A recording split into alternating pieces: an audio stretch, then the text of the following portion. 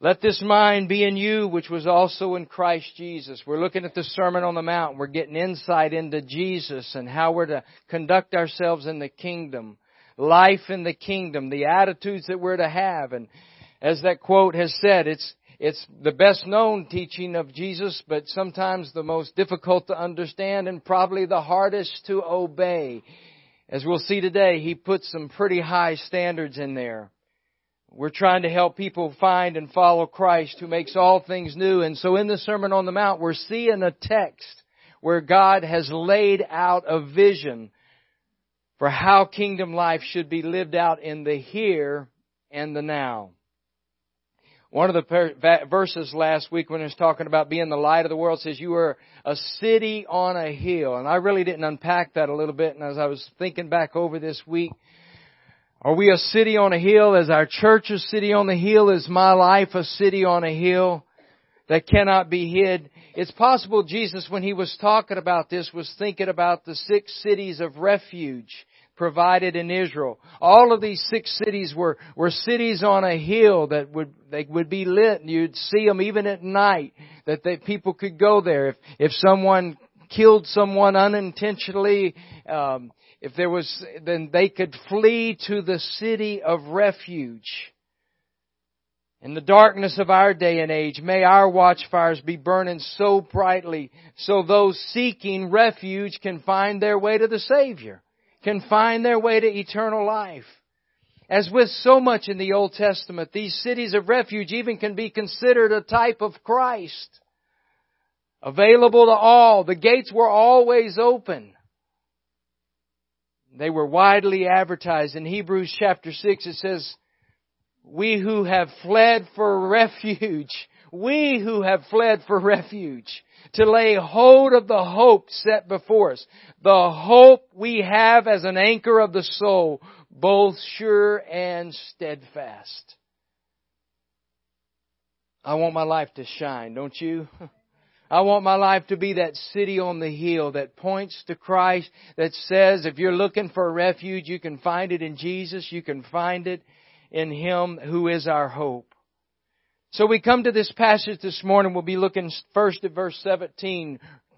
Matthew chapter 5, chapter 6, chapter 7. We look at chapter 5, verse 17. Jesus says, do not think I've come to destroy the law or the prophets. I did not come to destroy, but to fulfill. For assuredly I say to you, till heaven and earth pass away, one jot or one tittle will by no means pass from the law till all is fulfilled. Whoever therefore breaks one of the least of these commandments and teaches men, so shall be called least in the kingdom of heaven. But whoever does and teaches them, he shall be called great in the kingdom of heaven. For I say to you that unless your righteousness exceeds the righteousness of the scribes and Pharisees, you will by no means enter the kingdom of heaven. Jesus is establishing, I hesitate to say a new religion because Christianity is all about a relationship, but He's messing with the system of the day. He's shaking things up. Probably many people were misinterpreting things, and some even could have heard the teaching of Jesus, and they might have been saying, well, this is an easier way to heaven. So much of their worship was outward. They had a form of godliness, and Jesus is now saying things like, you must worship in spirit and in truth. He's clarifying some things. He said, I didn't come to destroy the law. The law is good. Paul says that. He said, if it wouldn't have been for the law, I wouldn't have known that I needed a Savior. I wouldn't have known that I had broken the law of God. You say, Pastor, what's the law? Well, God begins laying that out in the first 5 books of the Bible. What we know is the Pentateuch. He lays out a moral law. That's seen primarily in the 10 Commandments. And then even throughout those books, He lays out the ritual and ceremonial law. Sin is breaking the law of God. And so He clearly lays out what is a transgression. But then He doesn't lay that out without giving a remedy. He lays out the remedy that takes and atones for the sins of our lives and of the world. He says, I didn't come to destroy that. I didn't come to destroy the prophets. The prophets play a really vital role. They're not adding to the law. They're just clarifying it. They're giving warnings to the people. I didn't come to destroy that. I really want you to be convinced in your heart and mind, because there are voices out there today that say the Old Testament is irrelevant. I don't believe that. This church doesn't believe that. We don't preach that. That's not true. In fact, everything in the Old Testament points to the New Testament. It points to Christ. Just as I told you about those cities of refuge. Even something like that is pointing to Christ. In the Old Testament, that remedy for sin was the sacrificial system. I'm glad you didn't have to go to the farm today to get a lamb to bring it to church this morning. Because when John saw Jesus, he said, "Behold the Lamb of God that takes away the sin of the world." And we don't talk just about Jesus dying on the cross. That was important. But even more important than that was the shedding of His blood. Because Hebrew tells us without the shedding of blood, there is no remission for sins. So, everything we know in the law, and then in the New Testament, in the Gospels and in the epistles, the law and the gospel are not competing. The law is not superseded by the gospel. They perfectly agree with each other. I was studying this morning, I was reading on John Wesley, and he says there's no contrariety at all between the law and the gospel. That there is no need for the law to pass away in order to establish the gospel. Instead, neither of them supersedes the other, but they agree perfectly well together. They're the very same words, considered in different respects, are both parts of the law and of the gospel. If they're considered as commandments, they're parts of the law. If as promises of the gospel. So he unpacks it this way. He says, "Thus, thou shalt love the Lord thy God with all thy heart." When considered as a commandment, it's a branch of the law. When regarded as a promise, it's an essential part of the gospel. The gospel being no other than the commands of the law proposed by way of promises. And then he went on to say, just as we've been reading here in Matthew chapter 5, poverty of spirit, purity of heart, whatever else is enjoined in the holy law of God, they are none other than viewed in gospel light, so many of the great and glorious promises of God. Jesus is saying, I came to fulfill it. I came to show you its true meaning and to enable people to obey it. And He said, it's not going away till heaven and earth pass away. Till the end of time, one jot or one tittle. What is that, Pastor? I never heard those terms in my life. Except when you said them or I read them in my Bible. A jot represents the smallest letter to the Hebrew alphabet. A tittle stands for the smallest mark of the Hebrew language, which distinguishes one Hebrew word from another. It's like the difference in an O and a Q. That's a pretty big difference, but what makes the difference? Just that little mark. And He said, not one little mark is going away. This is important in your life. I'm not destroyed. I'm not taking it away. I'm here to fulfill it. Verse 19, He gives a heavy responsibility on breaking the law and teaching others to do the same. I remember very clearly in my own life, I didn't answer the call to preach till much later in second career, if you will. But I remember God was planting seeds way back. I remember traveling with my pastor. We were in a Christian school and I was driving with him to Pensacola to pick up books at the beginning of the school year. We were driving a Dodge Diplomat car. I remember it distinctly. We were somewhere in southern Mississippi. And I asked him, how do you know when you're called to preach? And he began unpacking in his life and giving testimonies of some that really wanted to do something great for God, but they maybe misinterpreted that as a call to preach. And he said, Dale, don't ever do it unless you're convinced that you cannot do anything else, because your chances of getting into heaven are greatly reduced when you stand before others, because you begin teaching others. So you got to be very clear as you lead others, he just was trying to don't take this slightly. This is serious stuff. Not only when you follow the Lord yourself, but as you help other people follow the Lord. So Jesus pulls out that seriousness right here. And He says, our righteousness is not only to be like it's to exceed the scribes and the Pharisees. He says, you got this right. One part of this you got right is the law.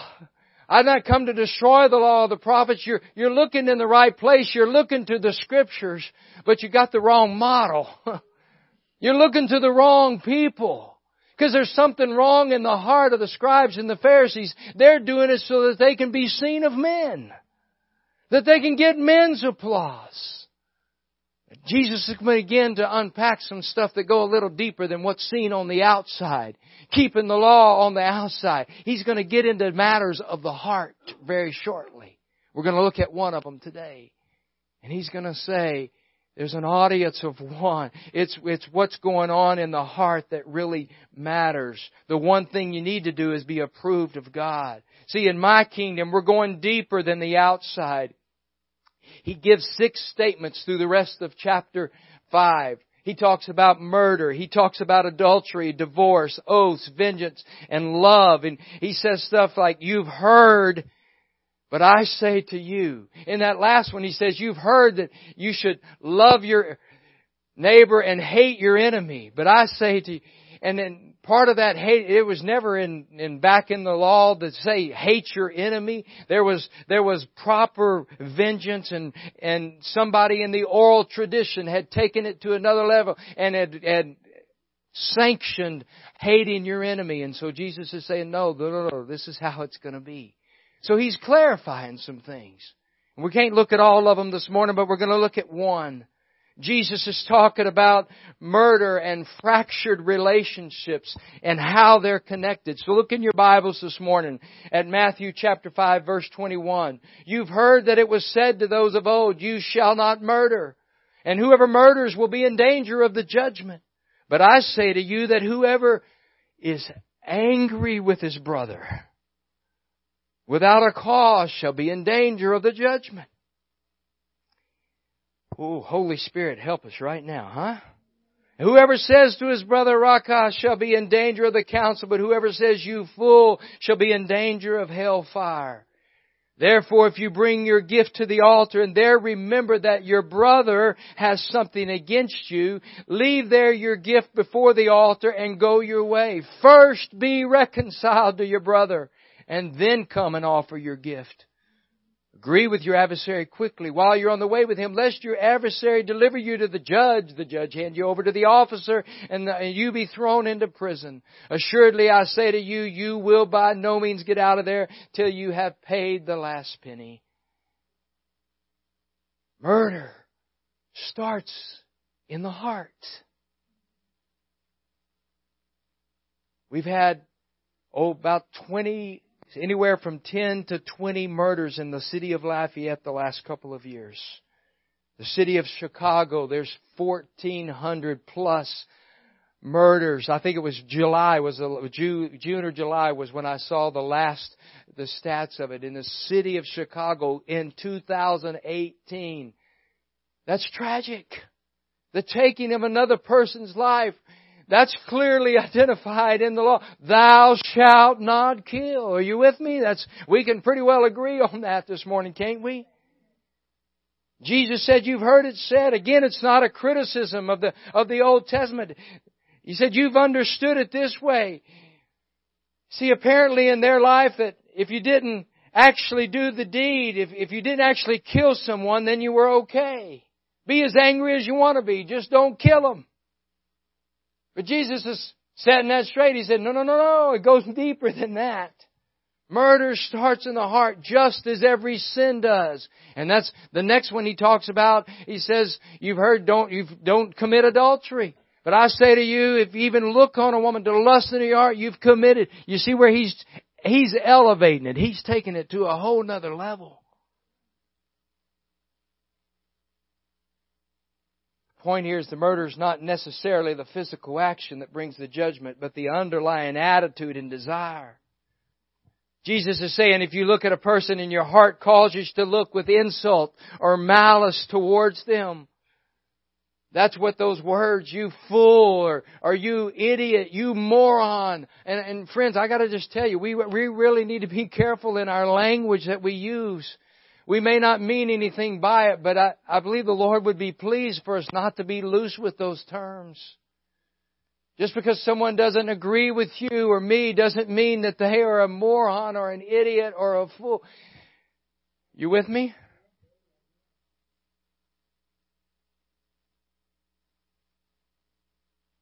If you have that towards someone, you're really no better than a murderer, is what Jesus is saying. Clarence Darrow, most famous criminal lawyer of his generation, said, I've not killed anyone, but I frequently get satisfaction out of reading the obituary notices. If that's us, then we got a problem.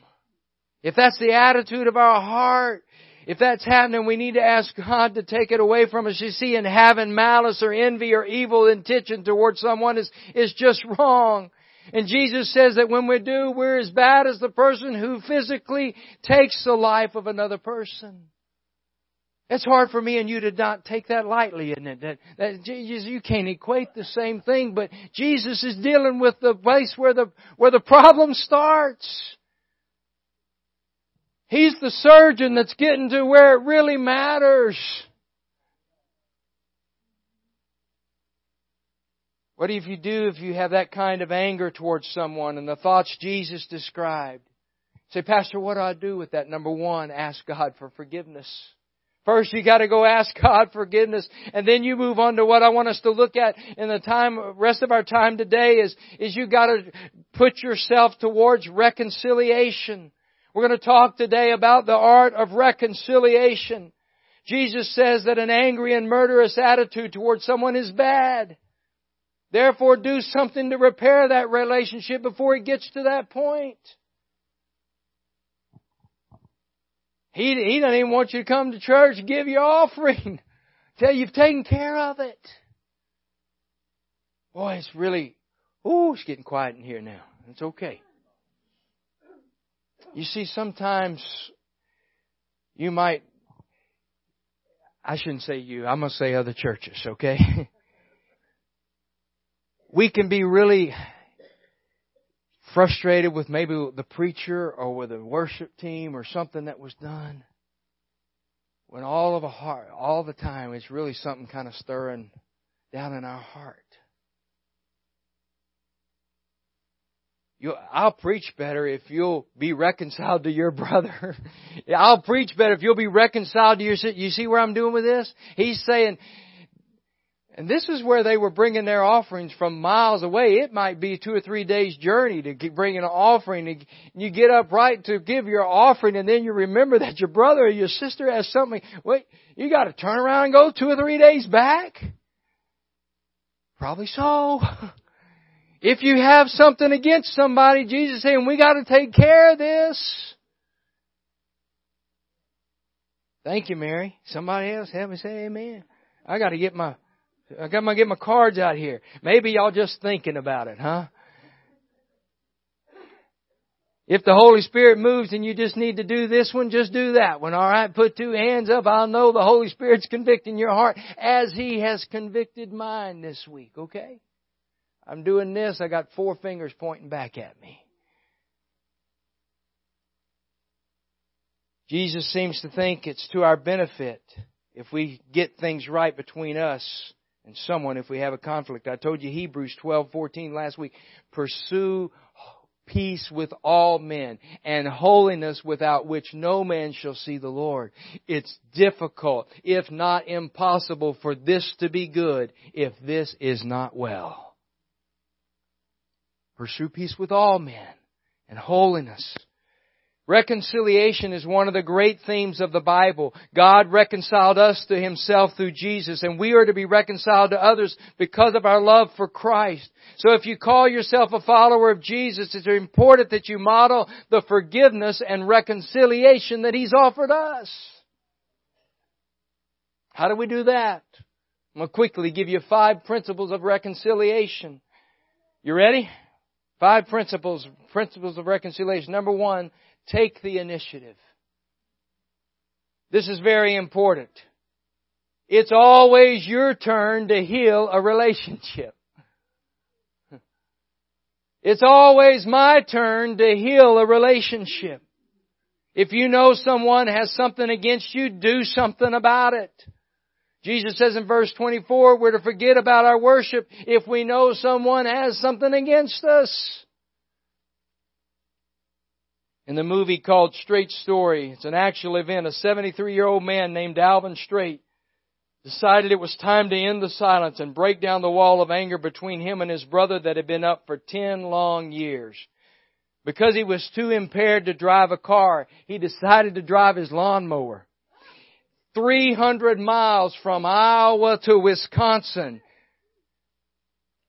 300 miles on a lawnmower to make things right with his brother. It took him 6 weeks to get to his brother. But he did, and they made things right. The question is, how far will you go to make peace with someone? Blessed are the peacemakers. You remember that from 2 weeks ago? This is all flowing together. You see, this is hard to take the initiative because it means we have to swallow our pride. Oh. It means we may have to admit ourselves and to the other person that we blew it. Jesus says we aren't to wait, we're to get it done. If you wait for the other person to make the first move, guess what? It may not happen. If you come to the altar and remember that your brother or your sister has aught against you, you're not even the one that's done the offending that you know of.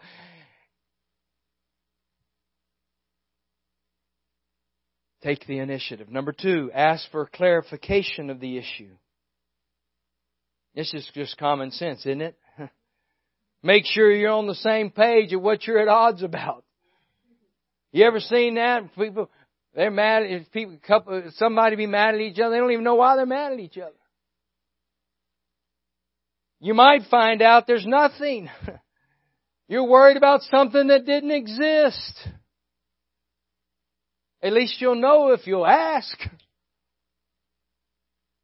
You might find out that you thought the other person was upset about not the issue at all, something entirely different. And some people, I think I've offended them by not talking to them here at church before or something. That wasn't the problem at all. I just had too much on my mind. I was worried about something. Have you ever been like that? You may be in the depths of despair and somebody, you didn't talk to them and they feel like you've offended them. And that wasn't the issue with them at all. It's just because you just were so focused on something else going on in your life. Does that happen to you? Maybe y'all looking at me a little weird this morning. Does this not happen to y'all?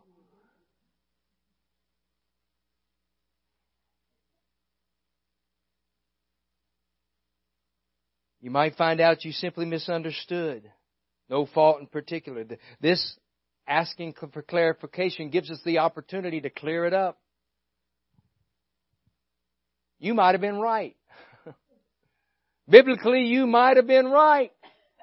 But it might have been in the wrong tone or the wrong attitude. You with me?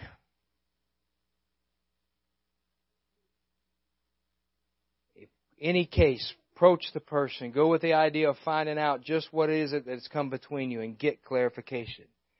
Number 3, ask for forgiveness. As hard as it is to admit we might be at fault about something, it's even harder to ask for forgiveness at times. Friends, we can't just assume someone's forgiven us. We need to ask for it. We need to say the words, "Will you forgive me? I need your forgiveness." Some of you have been praying for my brother-in-law. Glenn, he's been incarcerated and he had gone the prodigal life. He wasted all of his living, his family, his income. He had nothing. He had an encounter with Christ last year. And God's been working on him all year, and how beautiful it was this week as we got a letter, and it started out to his 2 kids and to his ex-wife, and he's asking the family to forgive him. We've been waiting on some things to shift, and now that he has asked for forgiveness, we're going to I believe some things will begin to shift. But you got to ask for forgiveness. It's not just the words that are important. It's the fact that you're willing to verbalize the need for that person's forgiveness. Is it easy? No, it's usually not. Jesus didn't say it would be easy. He said we need to do it. So just ask for forgiveness. Number 4, resolve to not repeat the offense. Don't just hope to get the slate wiped clean so you can dirty it up again. That's not the Christ-like mindset at all. If that's the case, maybe we haven't truly repented in the first place. Now that you recognize what you've done, you need to change your behavior and attitudes about that offensive thing. Sometimes people say this, well, that's just the way I am. That's not good enough. God gives us a particular temperament, but He never gives us an excuse to hurt others with our personality. If you really believe in the life-changing power of God, then you will allow Him to do His work in you so that you and I will be more conformed to His image. Did you hear that passage in Romans that I read? That we would be transformed by the renewing of our minds and be conformed to His image. Rather than hanging on to something you know has hurt someone, Jesus expects repentance. Allow Christ to do His work in you so that you'll not be likely to repeat that offense and do it all over again. Number 5, if you're the offendee, forgive. Newsflash. Reconciliation's not a one-way street. It takes both of you to bring full healing to a relationship. When someone comes to you seeking forgiveness, then give it. Is that really hard to understand? Maybe harder to do, but not too hard to understand. They've made the effort on their part. Now it's time for you to offer your forgiveness in a way that they can understand and accept it. Let's just practice that this morning. Repeat after me. Will you forgive me? Good. Now, I forgive you. You notice I didn't say I forgive you, just don't let it happen again. You see, when we do that, and sometimes that's our actions, even if we don't say that, that implies that forgiveness is not going to be available next time. How many times did Jesus say we're to forgive someone who hurts us? 70 times 7. You get to 491, you can cut them off, huh? No. If you count how many times you're forgiving someone, then you really haven't forgiven them the first time. You'd better be really glad that the Father doesn't operate that way, or all of us would be in a heap of trouble, wouldn't we? In fact, in chapter 6, He says, forgive men their trespasses. That's how He's going to forgive us. If you don't forgive, He's not going to forgive.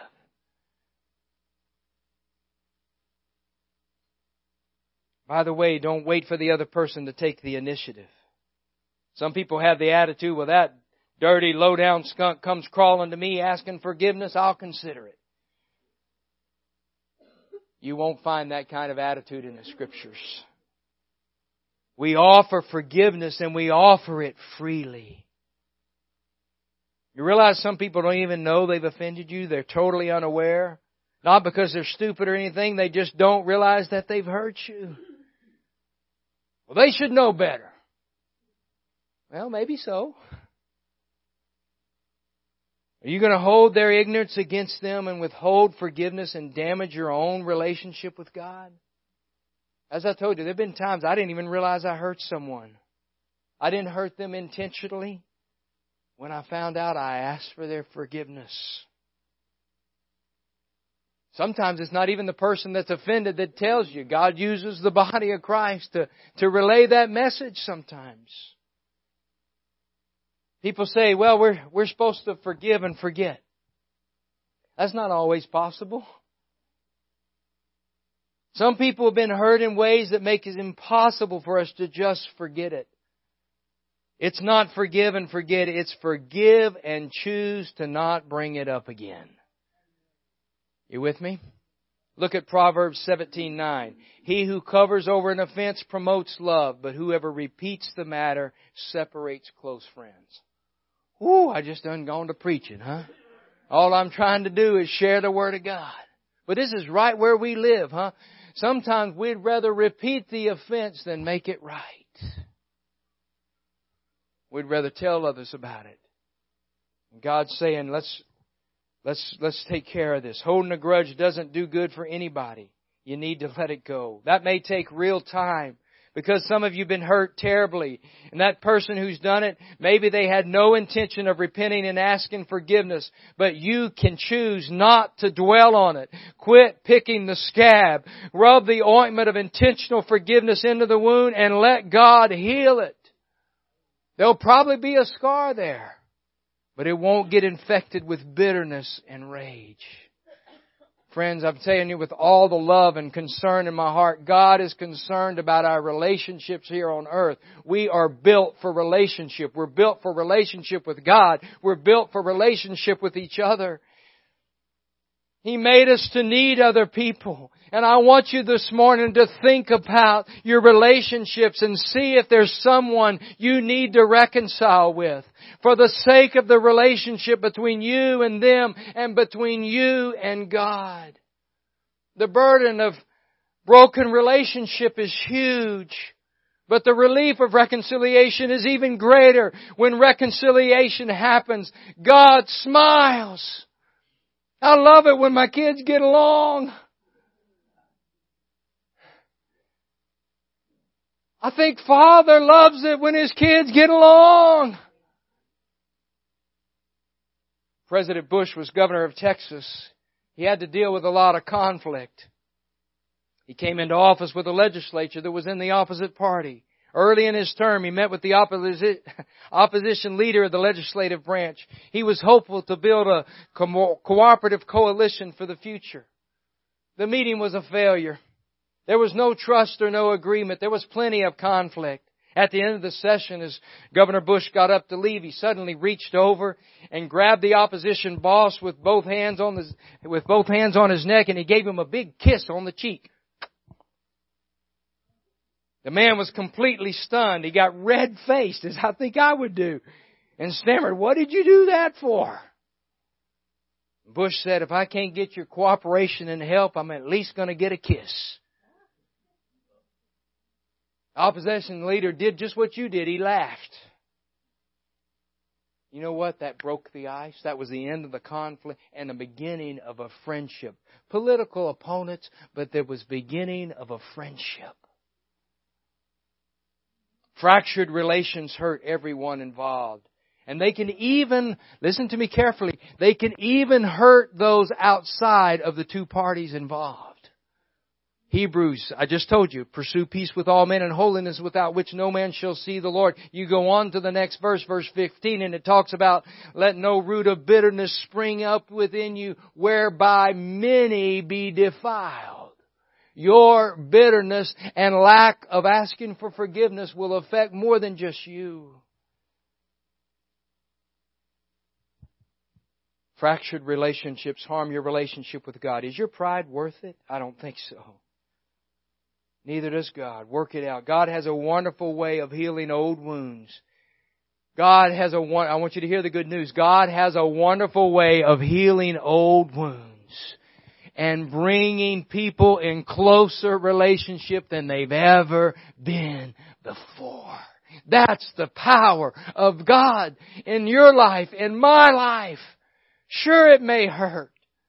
But the healing power of God is I say, I'm sorry. Whether I've done the offending or not, but I say, I want to make it right. Is there a fractured relationship? I asked the question this morning, just like that brother that drove 300 miles on a lawnmower. How far are you willing to go to mend a fractured relationship? He has given to us the ministry of reconciliation. He is our peace who has broken down every wall. I believe He wants to bring down some walls today. What would God have you and me to do? What changes would the Lord want to make in my life? In a moment, I'm going to ask you to stand, but I want to give you these 5 questions just to let the Holy Spirit. We talk about our outreach temperature, 0 being the lowest, 10 being the highest. Maybe give yourself a grade on these. I forgive others when their actions harm me. What number would you give yourself on that? I admit my wrongs in relationships and humbly seek forgiveness. I seek to be in harmony with other members of my family. I place the interest of others above my self-interest. I am gentle and kind in my interactions with others. If it got some low scores, that's the Holy Spirit saying, son, daughter. And look, I should have said this earlier. A message like this, sometimes we're tempted. Boy, I wish he would have been here to hear this. I wish you'd heard that. We're probably taping this morning. You can go back and listen. You can have somebody else listen to it. But it's me, oh God, standing in the need of prayer. Don't look at your neighbor and say, I hope she's got this. This is the Holy Spirit talking to my heart and talking to your heart and wanting to do spiritual inventory. Nobody here today is wanting to go out and murder anybody. I don't believe that. But we might do a little bit of killing in our hearts, in our attitudes, in just the malice and the unforgiveness that builds up within us. I want you to stand with me this morning. I know this is not a message that makes you to run the aisles, but if you want to do business with God this morning, I'd love to pray with you. It may be that you don't need to come to this altar. You may need to leave here and you may need to drive to someone's house. You may need to pick up the phone and call. But if the Spirit of God is working in your life, I want to pray with you today. And you say, Pastor, God's speaking to my heart and I don't want that attitude in my heart. Would you just have the courage to step out this morning? Let's just pray or go to someone. Maybe it's even in the sanctuary this morning. There'd be nothing that would please Father more than if there is something between someone else. It'd be okay. Leave there your gift before the altar and go and be reconciled. As the music is played, if you'd like to pray, just come this morning and we'll pray together and we'll covenant before God to heal our hearts and give us the courage to ask for forgiveness.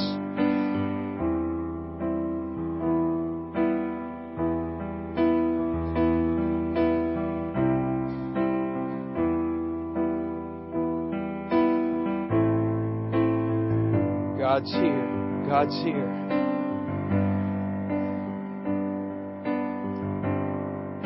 God's here.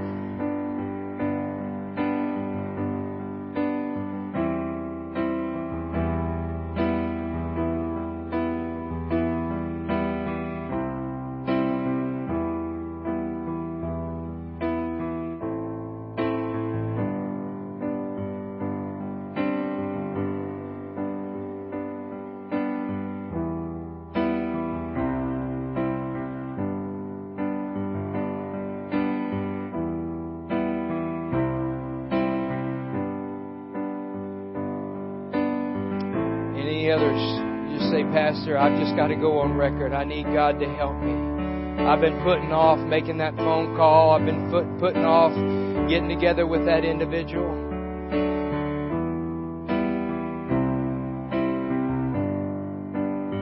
There's healing this morning. There's good news this morning. There's good news. Jesus is saying, son, daughter, I want to help you. I want to heal you. Give it to me this morning. Give it to me this morning. You can have it all, God. You can have it all.